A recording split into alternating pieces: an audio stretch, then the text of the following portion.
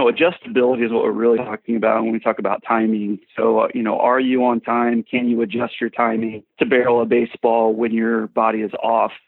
So I think the first thing is we have to create an environment that demands it.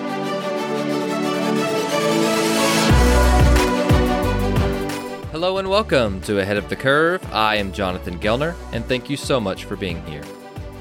This episode is brought to you by Baseball Cloud.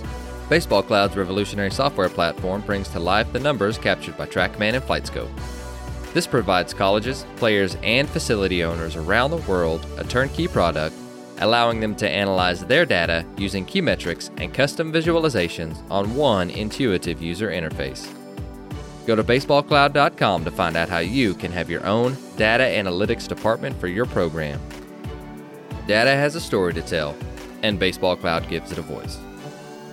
On today's show, I welcome Jeff Leach, Manager of Hitting at AxeBat.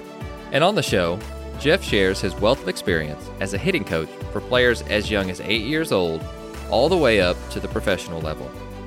And Jeff offers tips on various methods of training swing timing, when players should shut down the swing, and how to help players find solutions to the problems that they have with their swings. You're going to love this episode, and here is Jeff Leach. Jeff, welcome to the show. Hey, Jonathan. Thank you for having me. Absolutely. And I just want to say thank you for yourself and Axe being a sponsor for our show this past month. And we've gotten a ton of rave reviews about some of the different products that you guys are consistently putting out. And I know that we've gotten a lot of good feedback from the show as well. But for our listeners, before we get started about Axe, and then obviously some different training stuff that you do, not just with Axe, but just in the off season and in season, and you work with a huge variety of players, which is really, really cool. Can you give us a little bit of a short snapshot of yourself, where you came from, and what you're currently doing now? Yeah, so I've been a baseball coach and hitting instructor now for the last 10 years. I'm based in San Antonio, so I was as I describe myself, a pretty average player, maybe less than average. I had a speed tool and I had a fielding tool, and that is what helped me play a little bit longer in the game.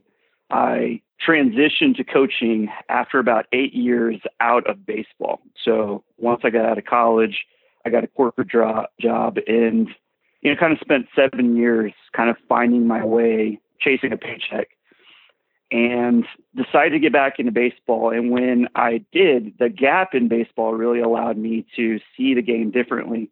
I got into golf, and golf instruction and coaching was a lot of video and line drawing and biomechanics. And I really took that and applied it to baseball.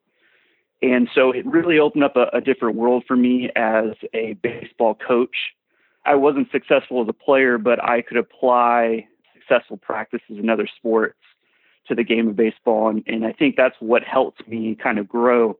So I started coaching and doing private instruction part-time, and very quickly grew and doing about 1,500 lessons a year locally with players from age 8 to professional level. And so it really was a journey. Now I am the manager of hitting for AxeBat. And so, my role is really to kind of engage the baseball and softball community and help players really discover the axe handle and the benefits. Really, I'm still helping Axe kind of understand how the axe handle enhances the mechanics of the swing for players. So I love that, and we've got the opportunity to meet at On Base U for the first time. Well, no, we actually met at the ABCA, and then we got to spend some time together at On Base U, and so I knew that you'd be a great fit for the show just because you're a guy who is consistently learning, and that's exactly what we're looking for, and that's exactly who I want to befriend because, you say you're the five that you hang out with the most, and so the more guys that I can pick their brain like yourself and befriend and text and consistently be asking questions, the better that I'm going to be. A couple of years ago, you talked about a different system that you had for developing players, and so I've always been curious as to what that was. And then we got to talk a little bit a couple weeks ago about how you developed that, and I really, really like that. But you also mentioned that you have an array of kids from, younger kids, so 10, 11, 12, 13 years old, all the way up to pro ball guys. And I want to know, exactly are you doing whenever you start? So Like the first day that they come in, just kind of pick an age group. We'll go like teenager, we'll go college, and we can go pro ball if you want. But I just want to know, where do you start with each? And I think you do a little bit of group training too. Is that correct? Yep. So I migrated from a individual lesson. Basically, I was a swing coach to. I basically saw the flaws in that model. I wasn't addressing all the different things that a player needs to have access or be exposed to in order to make himself a better baseball player. So that's why I migrated from individual to a group training environment. I could train more players more often with more tools, and I saw a lot of growth in my players. So for youth players, and I basically group youth guys all the way from 8U to about 13, so that preteen age group. And for those players, I'm really kind of looking at, what is their experience level, what is their motivation level, and what is their support system. And so, if you're looking at an 8-year-old kid, he doesn't have a lot of experience in the game. He may not be motivated at a high level to really train and practice at his craft without being pushed. So that player needs support of a parent to give him the support. Telling your kid to go in the backyard and hit balls off a tee when they don't necessarily know whether they love baseball is just not a plan for success. So when I do private training with younger players, I really talk to the dads that a lot of the training that is going to be done to help this player improve is going to be between our sessions. So dad getting out and tossing to the kid or working on the tee, reinforcing the things that we're doing in our training environment is really important. With a high school player, it's a little bit different. That player has more motivation to train. So I'm looking first to fill the holes and the gaps in their abilities. And then I'm almost always looking to build a power tool for a high school player. There are a lot of players that can make contact consistently. The thing that I see missing with most players at the high school level is the ability to hit the ball for power.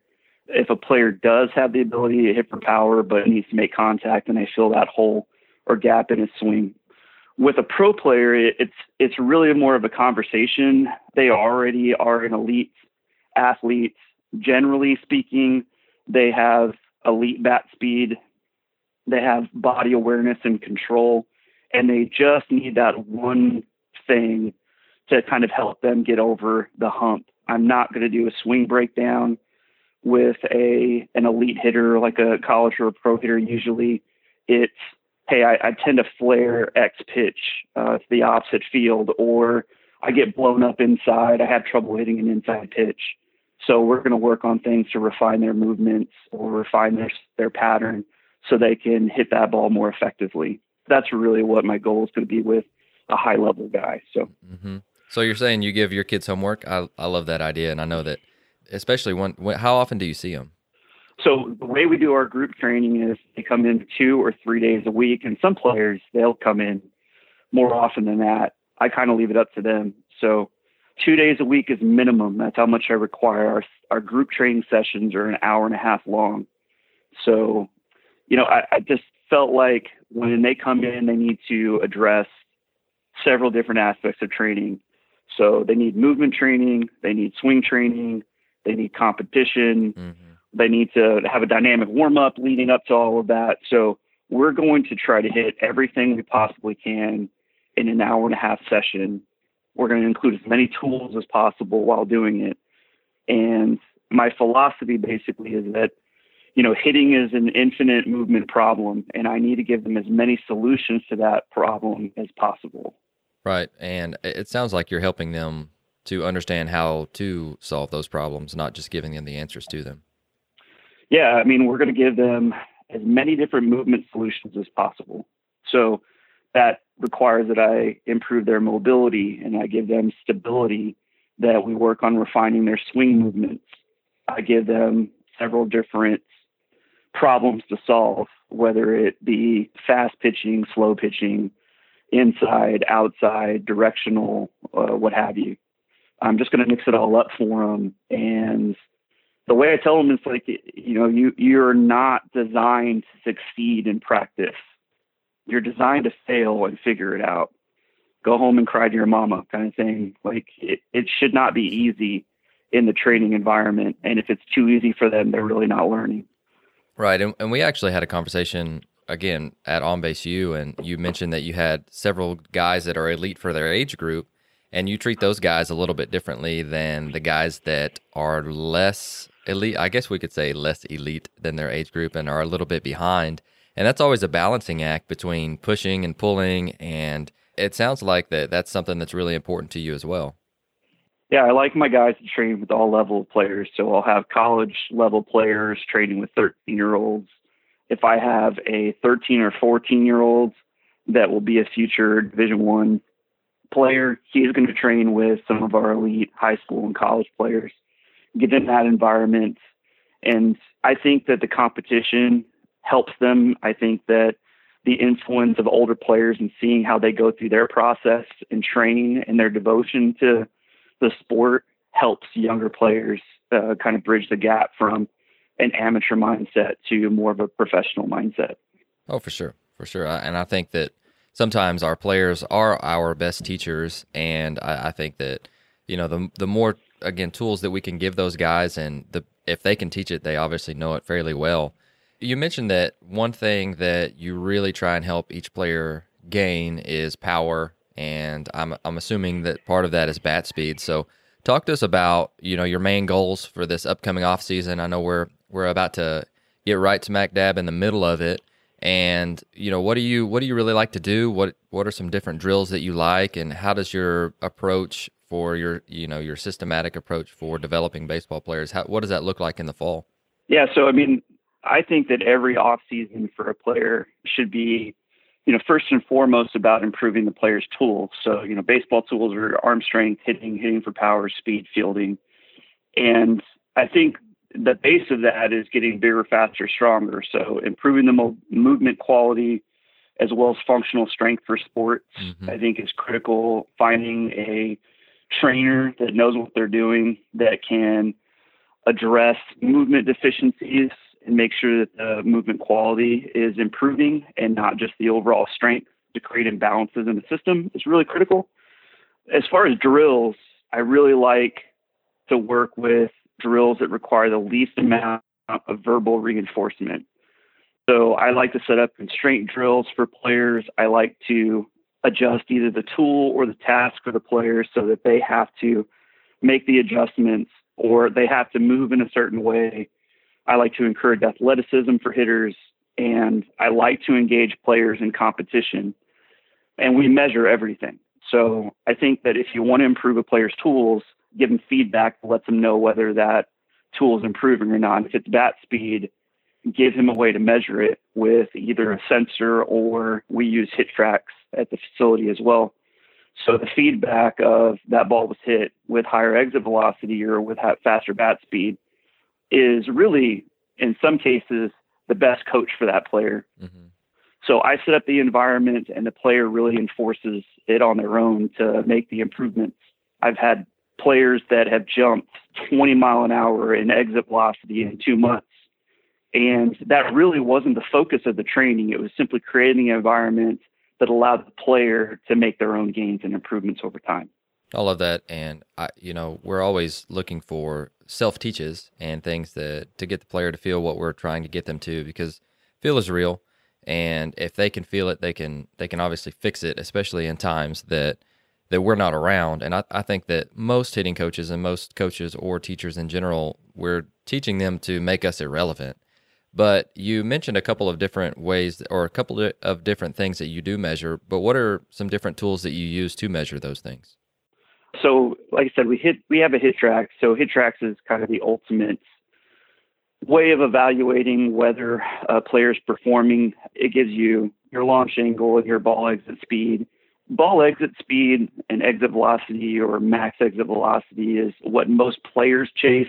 What I'm more interested in is average exit velocity for that player. So we create a goal of having our average exit velocity being within 5 miles an hour of our max exit velocity. To me, that says that the player is consistent, that they're hitting the ball square. If we have a huge gap in average to max exit velocity, then they're squaring one up well, and they're cutting or popping up or making poor contact on the rest of their swings. So I think the reinforcement that there's a ratio that we're chasing is really critical. We use Blast sensors. That's a partner of Axe. So we like to measure their bat speed. I like to look at their time to contact. With hitting, it's a short window activity. You have 200 milliseconds from pitch release to the ball crossing the plate, or 400 milliseconds, and about half of that, 200 milliseconds or less, is required for you to swing the bat. So I look for a quick swing that delivers power. I'm going to look for the approach angle of the bat to see whether it's positive or negative. And positive means that the bat is moving slightly up to contact relative to horizontal. A negative approach angle means the bat is moving slightly down to contact. And I want my players to have a positive approach angle or slight uppercut that matches the down angle path of the pitch. So in the professional level, big leagues, the ball's coming down between 6 and 10 degrees on average. And if we can stay close to that range, we'll be pretty consistent striking the ball, or at least that's the goal. Sure. So you've talked a lot about some different things that you guys are looking at.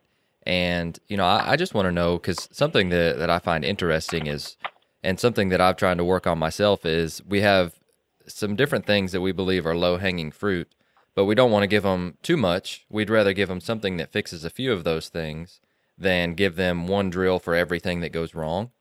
And so one thing that I've been trying to do is trying to figure out which comes first, the chicken or the egg. Is it bat speed, or is it in the weight room? And do they come together? And is it, do we fix bat speed or bat plane first? And which one will have the most benefit to the kid depending on the time of year? And there's so many different things, and it all depends.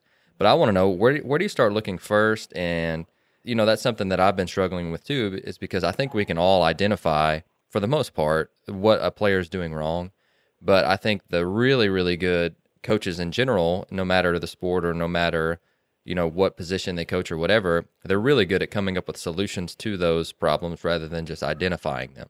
And so where do you start? What are you looking for? And then just kind of roll with it from there. Yeah. So, I believe there's kind of just simplifying the swing down. I don't necessarily worry that I do focus on key movements, but swing plane is important, swing path, swing sequence, and swing timing. If those four things are good, the player will succeed. Mm-hmm. So swing path to me is when the ball enters the hitting zone. The first point that the player could make contact with the ball is the barrel still inside the hands. So still close to the shoulder, still inside the hands. If the bat is inside of the hands, working inside to out to contact, I think that player will be successful over time. Mm-hmm. So that's one of the things that we look at. With younger players, they tend to get disconnected really easily. They are more hand swingers. They don't know how to utilize the bigger muscles. So they tend to swing in to ends where the barrel's inside working across their chest, mm-hmm. or they work out to in where the hands or barrel gets outside of the ball really early in the swing process. Sure. So I usually look for swing path first, and then swing plane is really easy to see on video, whether the bat is working up or down through contact. You can just use an iPhone and slow down the video and see that fairly quickly as long as you're looking for it. So I want the bat to be moving up slightly at contact. Swing sequence. I'm looking for a ground up sequential sequence. I'm looking for the pelvis to be one of the first movers, followed by the trunk, arms and hands, and then the barrel to follow. So I think a lot of people look on video, and it's sometimes difficult to look at specific movement to the pelvis. Somebody will argue that the leg is moving first, or the pelvis is moving first, or the trunk they're all moving together at the same time. I think that's one of the harder things to interpret, and just needs to have a lot of experience looking at video and seeing the results. Swing timing is, I think, the most difficult thing to see on video, because you need to see the entire picture. I used to have a great video of Pujols that I filmed from the upper deck at MetLife. Mm-hmm. And it was the entire, from pitch release to the ball entering the hitting zone to him making contact with it. So, from a timing perspective, I'm looking to see, are they loaded at pitch release? So there's going to be a preset movement with the lower body to get into a load at pitch release. At pitch release, are they moving forward, creating some type of separation movement? Are their hands staying back or staying still as their lower body gains grounds? And then as the ball enters the zone, do we see movement sequentially from the ground up to contact? And I really think that's difficult to do without seeing the whole picture. AxeBat has a special offer for our listeners. The AxeBat Speed Trainers, powered by Driveline Baseball, are a revolutionary bat speed training system that utilizes a mix of overload and underload weighted training bats to promote bat speed, power, and precision hitting. This month, Axe released their newest training bat, the Axe Long Trainer. The Long Trainer is a 37-inch, 37-ounce training bat that helps high school, college, and pro hitters improve their bat path and increase bat speed. It comes with data-driven training programs from Driveline Baseball for in-season and off-season development. Go to axebat.com and use our code AOTC at checkout to save 10% on your purchase of AxeBat training products, including all of the AxeBat Speed Trainers and wood bats. AxeBat, your fastest swing starts now. No doubt. And again, I'm right there with you. That's probably my favorite view. It's up top and behind just because you can see everything that's happening. For the most part, I really like the side view, but I really like that as well because you can actually see the ball coming in and you can see hand path. But you mentioned that obviously timing is important because hitting is timing. But are there some different ways that you are training it? Because I'll be honest and I'll be completely upfront in saying that I haven't done a very good job of this in the past. And it's something that I'm really looking forward to doing it earlier because for a lot of us, timing is innate, and at least in guys who played a little bit. And it was just something that it's unique to each individual. And I think it's a little bit hard to tell them when to be on time. We can give them some different starting points, and we can obviously, if we barrel up a ball, you are on time. But I'm always looking for different ways to be able to train it in a team setting or just within the player themselves. So what are some different ways that you do that? Well, I think that, adjustability is what we're really talking about when we talk about timing. So, are you on time? Can you adjust your timing to barrel a baseball when your body is off? So I think the first thing is we have to create an environment that demands it. So if training timing with a player is the least understood aspect of hitting, but there are players that learn to control their timing, then it wasn't about what somebody said, and it was about the environment that the player was developed in. And if we look at the environment for a lot of players in countries outside the United States, they play a lot of games, they play a lot of competition. They play, and when I say games, I don't mean like structured games. I mean like backyard games and street games using different tools like bottle caps and whatever they can find in order to create some different skills. And so, I think if you vary the task and vary the environment and you vary the goal for the hitter, you can help a player move to better timing without instructing them on how to find timing. So if you change the variables like the speeds that you're throwing or the distances that you're throwing from, the direction that the ball is coming from, or the environment that the player is in, that's going to automatically cause them to start making slight adjustments.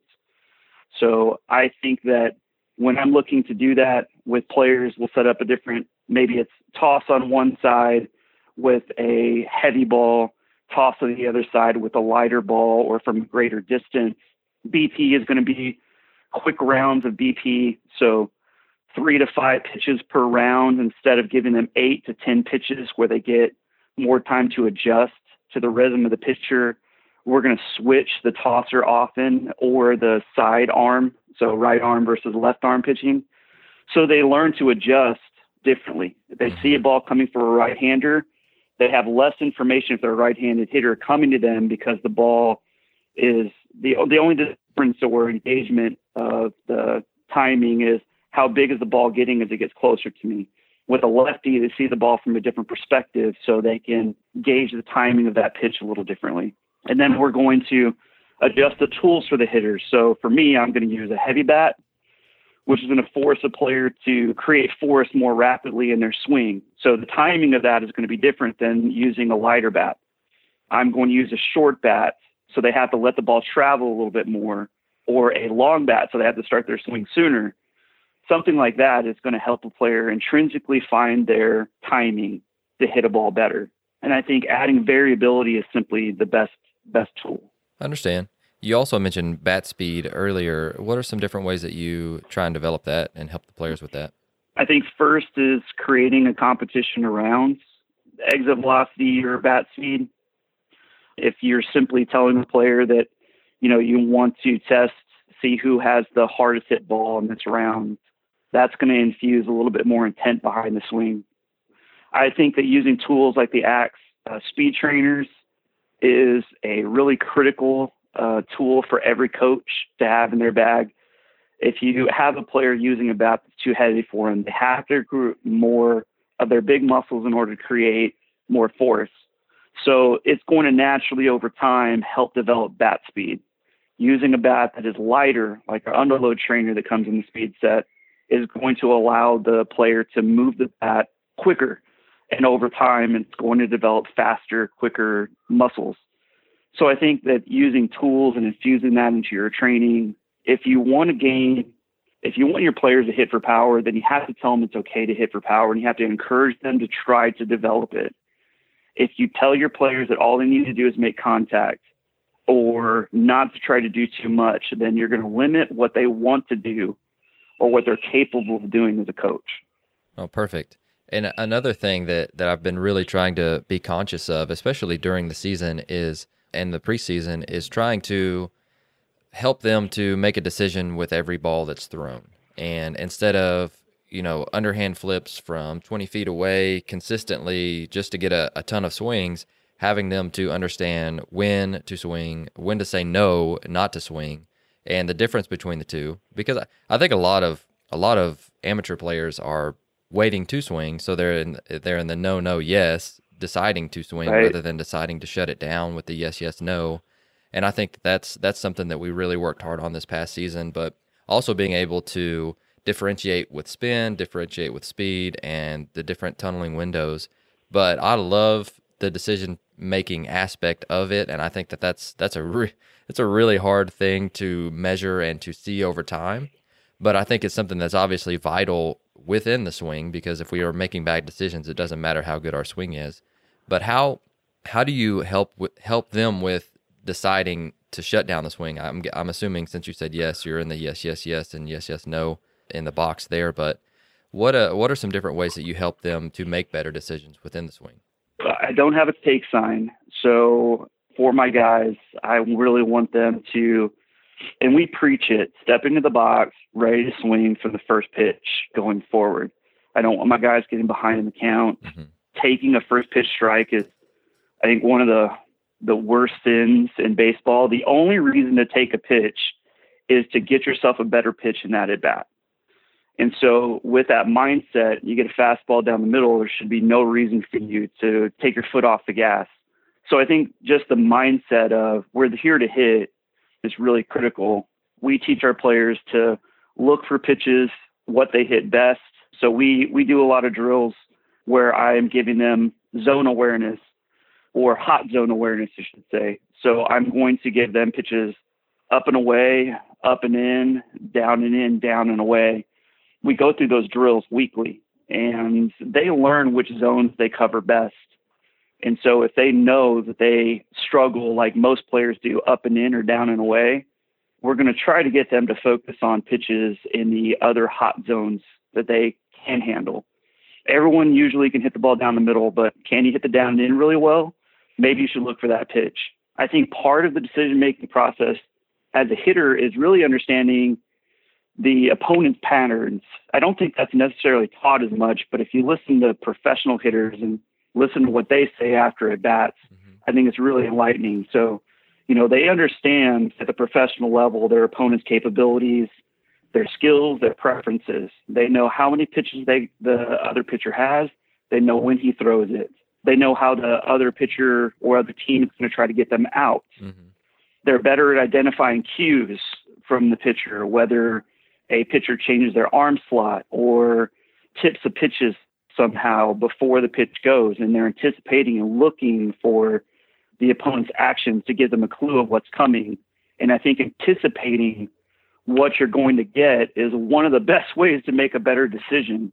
So, sure. And I think with our practice environment, because we do a lot of competition, there may be a little trash talk going on. We're elevating the emotional stresses that a player has when they hit so that they feel more comfortable in that environment. And when they're more comfortable in the environment, it opens them up sensory-wise to see everything that is happening in the situation. Where when you're stressed, you've got that fight or flight response. It narrows your focus. You can't see all of the visual cues in your environment that can help you be a good hitter. So I think that's why they always say, practice like you play and play like you practice. Create the environment you're going to see in the game in practice. Raise the stress levels, raise the energy levels so the player feels more comfortable in the moment when the pressure's on and they can see all the information in front of them to make a better decision. Definitely. And I think we could turn it into a competition. I know that we had a flight scope this past year, and being able to see their hot zones in comparison to what they actually thought were their hot zones. And I know that's something that is higher tech, but it's something that you can ask them during practice, where do you want the ball? And I've done that in the past, and I usually do that as an intro to one of the first things that we do. And it's usually not where they think that they're actually hitting the pitch, because a lot of guys will point, they'll say, "Hey, I want the ball in." I'm like, "No, you really don't," because most amateur guys are just going to hook that over the dugout, or they're going to get jammed. And so just getting them to understand, their relationship to the plate and where they need to be standing in the box and what they're actually hitting well, and any way that we can do that to measure that and turn it into a competition. And whenever you talk about different zones, you hear this a lot on amateur fields of one pitch, or it's a 3-1 and you're like, get the perfect one. And I kind of tend to lean to be completely opposite of that. I'm like, just get something you can drive and see it, Mm-hmm. And instead of it being like a really short 2 or 3 ball zone, just something in that area that is hittable and hit it hard somewhere. I'm sure you see that a lot as well, as kids are afraid to swing at a pitch that's in the zone because it's not their quote unquote perfect pitch. And do you see that as well? Yeah, 100%. I tend to tell players to either seek speed or look speed or look for a location. Mm-hmm. I think that I've had players that were looking for, like you said, a type of pitch in a specific location. And if they're looking for a fastball middle in, and 80% of pitches thrown are going to be fastballs low and away, or at least 80% of pitches called, then they're going to be sitting with the bat on their shoulders and getting behind in a lot of counts. So, I used to really kind of tighten up zones on players and tell them to look for specific things in specific spots. Now I really just, if you get a fastball, drive it, and we practice on working on, launching gets a bad rap, but launching will basically just a measurement of how the ball comes off the bat, the height of the ball coming off the bat. And we train our players that on down and away pitches, you should still be able to hit that ball over the head of the infielder. And if you practice doing that enough, you can be very successful as a baseball player, especially at the amateur level, learning to drive a low and away pitch. It may not be the best pitch for you to hit all of the time. I understand that. But if you can still do damage on that pitch, you can be very successful at the amateur level. Definitely. Well, I've got a couple of lightning style questions, and I appreciate you coming on, especially on your daughter's birthday. I'm sure that you've got about 1,000 girls running around and screaming in your house, and we haven't gotten to hear them yet. So I'm assuming that we are the clock is ticking. But what is one thing that you've learned lately that's gotten you really excited, either just about your own learning or just about the game of baseball? Being on Base U certified a couple weeks back, so I can assess the movement capabilities of the hitter, for me is really exciting. I don't know how long as a coach I've been telling players to move like X when that player may not or probably was unable to move in the way that I was asking them to move. So that's a huge deficiency as a coach on my part, that I wasn't more aware of how mobility or stability affects movements, so that I could prescribe, kind of a better solution to fix their problem. So I'm super excited about that and infusing that in my training going forward. For sure. What is something that you guys do in training that your kids love?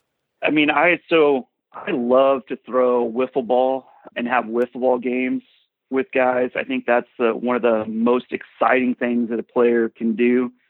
The competition level increases when they start competing amongst teammates. So I think that's probably the number one thing. Usually would add, like, played a great game, won a tournament. We would play wiffle ball for the last, say, 30 minutes of our hitting practice. We usually practice for 2 hours. So, about a quarter of the time, just letting them kind of remember why they started playing the game. Sometimes practice can be so formulaic and so regimented, and it's not fun sometimes. So throwing wiffle ball and just letting the kids, let their hair out and have some fun is really critical, I think, every once in a while, to keeping them engaged and having fun. I'm right there with you. I like that. What is something that you believe that other coaches may disagree with you about? I feel like finding a feel you trust in competition is probably more important than rehearsing a perfect swing movement. So I think if you look at baseball players like professionals, you see them like practicing all kinds of weird swings. And I used to, as a coach, say, man, that doesn't look anything like this game swing. Why did they do that? 100%, right? But I remember being in Baltimore and I was filming all the on-deck hitters. It was Orioles, Rays. And there were so many swings that don't look like good movement, but they gave that player a specific feel that they were chasing. And I think if we take that cue from pros, chase a feeling that helps you perform in competition, I think that is more important than chasing a perfect swing movement you've been working on prior to game time. I like that. And I've started to notice what our guys are, or this past season, and just it was my first year, so getting to see their on-deck feels, it also reads into why part of their swing is not as good as you want it to be. So that's something to take notice of too, because let's say you get 3 at-bats a game, and you get 5 to 10 on-deck swings per at-bat if you want to. I mean, I'm assuming that you can get that multiple. I mean, that's ingraining different patterns that we're wanting to see, so I think that is it's also a time that you can improve some different things too. If you give them some good feels, they're going to get more comfortable as the season goes on. And that's something that I've been looking into as well, is just making sure the feel matches not only what they're feeling, their on-deck stuff matches what they're feeling, but also what we're trying to ingrain as far as better patterns go too. Yeah, preview at-bats, I think, are critical. Being in the on-deck circle and feeling how your swing would react to the pitch you just saw, I think is great. I love players when they exaggerate a feel to change their movements. I had a high school player message me last week saying that he felt like he was on top of everything. He was hitting too many ground balls. And his quote was, I was practicing most 100-degree pop-up swing on deck that I could, and he hit a double to the track in his next at-bat. So it was him exaggerating a movement. He knows that that's not what we're chasing in game, but it gave him a feel that he needed, and he kind of met the real swing in the middle between the two patterns and found a good one. So Sure. Okay, next question. If we came to one of your training sessions, what would be 3 things that would stand out, or just 3 things that we would notice immediately? So I think first thing you would notice is that it's pretty loud and loose when we're doing training. So I hope that I encourage our guys to, have as much fun in training as possible. I felt like, when I watched a lot of training programs that were really so systematic, it was tee work for 10 minutes and, some underhand toss for 10 minutes and then BP for 10. And it didn't engage players. It didn't allow them to kind of have fun and be loose. So we're really loud and loose when we train. I think that you'd see we use a lot of stuff. So, at the training facility, we got med balls and Rebels racks and PVC pipes and bands and weighted bats and hitting plyo balls and wiffle ball machines and, hit tracks. And so we're using as many tools as possible to keep the players engaged and excited about coming in to work every day. And then I'm not afraid to send players home frustrated.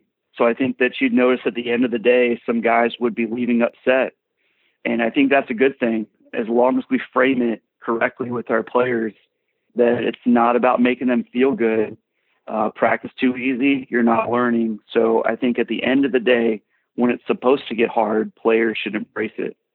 And so I think that's what you'd see.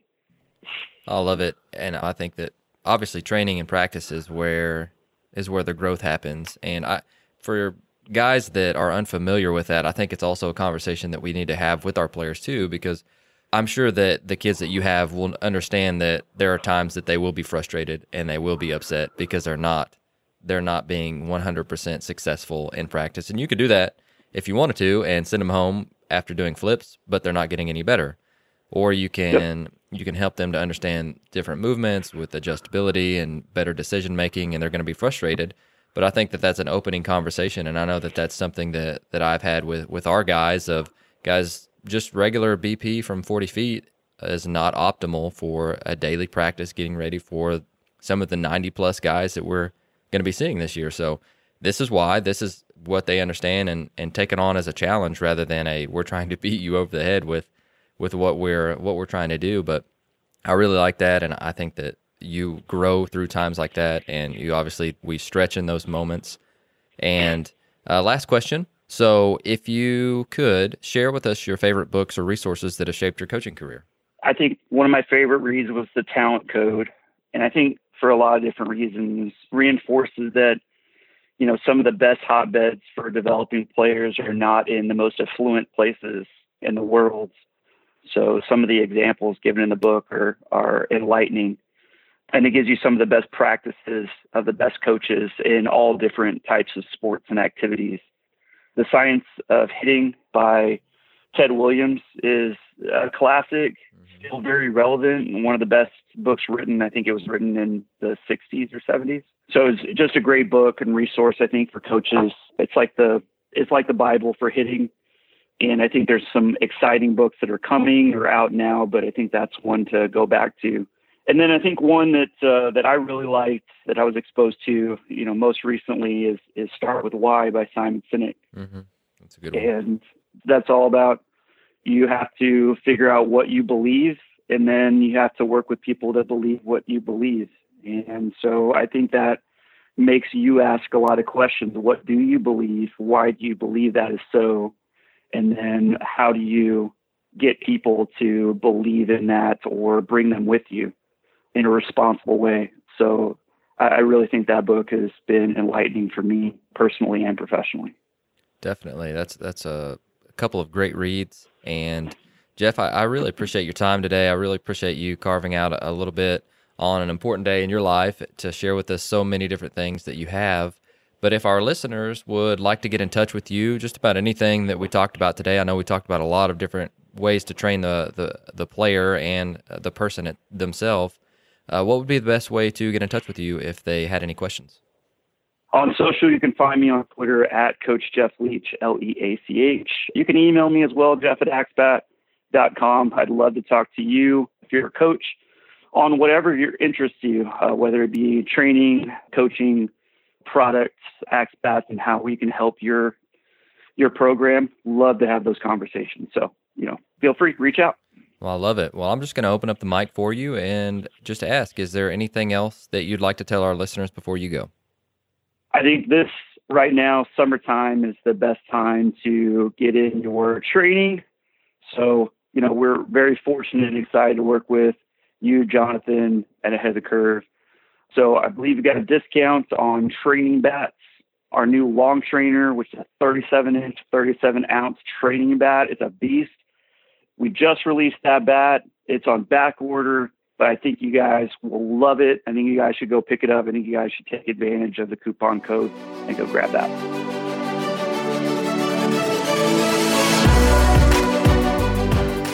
Thank you for listening to Ahead of the Curve. You can subscribe on your favorite podcast platform, which could include Apple Podcasts, Google, Spotify, Stitcher, or YouTube. And if you're enjoying the podcast, please share it on social media to help get the word out. Once again, thank you for joining us.